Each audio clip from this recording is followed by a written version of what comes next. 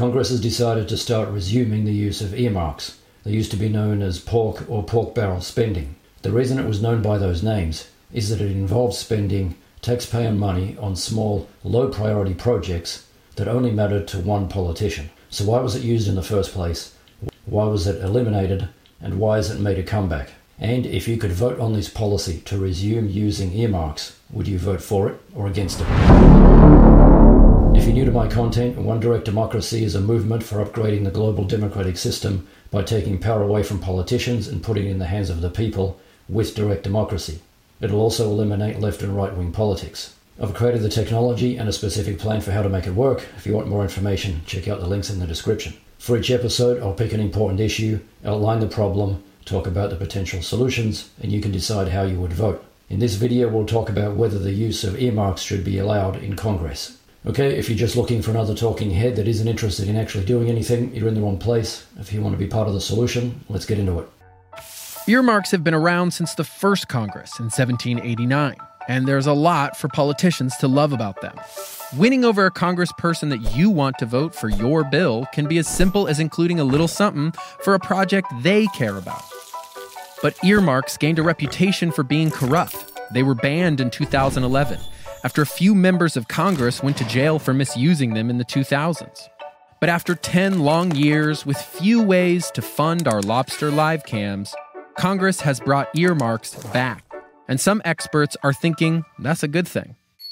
Earmarks are now known as member-directed spending. So what does that mean? According to this article from CNN, member-directed spending is just a fancy name for earmarks, a system by which federal spending in a certain district or state can be appended to legislation as a sweetener for the members of Congress representing those areas. Earmarks had long been part of the legislative process as a way to grease the wheel of bill passing. So how did it grease the wheel of bill passing? In simple terms, if a politician didn't want to support a particular bill, they could be convinced to change their minds by including some additional funding for some small project in their jurisdiction. How and when did this start to change? But beginning in earnest with Arizona Senator John McCain's 2008 campaign for president, earmarking began to be regarded as a bad thing. McCain was a long-time opponent of earmarks, known derisively as pork to Beltway insiders, and would regularly call out what he believed to be over-the-top pet projects inserted into bills by lawmakers. McCain made a big deal out of this during his run for president. That's when people outside of politics became aware of it, and they didn't like it. Although McCain lost that race, former House Speaker John Boehner, himself a long-time opponent to so-called pork barrel spending, saw his chance. As part of Republicans' 2010 campaign for Congress, Boehner targeted the elimination of earmarks as a way to signal to the average voter that it was time to change the way Washington did business. When Republicans took the House majority in that election, Boehner did exactly what he promised. He got rid of earmarks entirely. This made sense in concept. Congress's approval rating at the time was approximately 10%, and this was a way to do something that increased the confidence that people had in Congress. It seemed at the time like a smart political move. People were sick and tired of the insider game played by those in Washington. The massive earmarking scandal involving California Rep.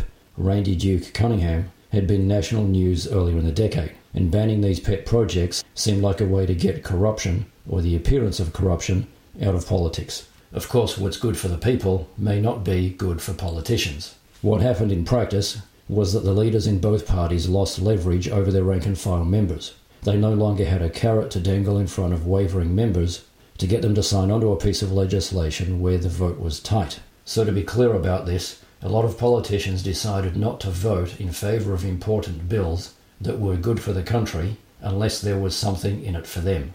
The loss of leverage was compounded by the rise of third-party groups, led by super PACs, over the past decade. Their ascension signalled a diminution in the power of political parties. No longer could party leaders, overseeing campaign committees, bend members to their will by offering or withholding support. So if one of the major parties created a big, important bill that was important for the country, they had lost their ability to incentivize all of their members to actually vote for it. And those two factors together, and you get developments like the rise of the House Freedom Caucus, a rump group that has no loyalty to or fear of party leaders. Over the last decade, it's the extremes, like those represented by the Freedom Caucus, who increasingly have influence in Congress. So now instead of party leaders controlling the party, you now have these internal artificial caucuses running around doing their own thing. The simple fact is that without earmarks in the modern political climate, congressional leadership has no tools to cajole and convince lawmakers to be for anything. The default position has therefore been no. Obstruction on everything has been the order of the day. Okay, so what will be different about earmarks 2.0? The new and hopefully improved earmarks are returning with new and hopefully improved rules to make them more transparent and to avoid a repeat of the whole, jail thing. The likelihood of this happening is much, much lower now. And all that information is online about who's requesting which earmarks at what point in the process. There's now a hard limit on earmarks making up only 1% of a spending bill. And, bad news for big donors hoping for a little mutual back scratching, who can get them is limited too. This time around, they said no for-profits are going to get earmarks. So that means that you're mostly going to be focused on not-for-profit education and other not-for-profit institutions in somebody's community. Okay, this is my personal opinion on this issue. There are two problems with earmarks. The first is that it creates a lot of confusion about whether to vote for a bill about one major issue when spending for multiple related issues has been bolted onto it for no reason other than to fund the pet project of a member of Congress. The second problem is that every member of Congress knows that they can use earmarks to hold their party or the entire Congress to ransom by simply saying that they will only vote in favor of a bill that happens to be important for the entire country if they get some small amount of funding for some small issue that matters to them. So is this reasonable negotiation, or is it legalized extortion? The problem here is the democratic system, and specifically the use of representative democracy. None of this would be happening if we were using direct democracy. I've created a listing on the One Direct Democracy platform so that we can develop ideas about how we can improve the rules for the use of earmarks. You can add your own ideas or vote and comment on ideas from other people. You can also create your own listings for people to vote on. It's a simple way to get used to using the One Direct Democracy system. The links are in the description. So that's a summary of the key issues. If you could vote directly on this policy to resume the use of earmarks, would you vote for it or against it? Let me know in the comments. The reality is that we've reached a point in time in our evolution where representative democracy no longer serves the will of the people. That's why I created One Direct Democracy. It's a movement for upgrading the global democratic system by taking power away from the politicians and putting it in the hands of the people with direct democracy. I've created the technology, a framework for direct democracy, and a plan for how to make it happen. And we don't have to convince any politicians or powerful people to do anything to make it happen. We have the power to do it on our own. We just have to make a decision to do it.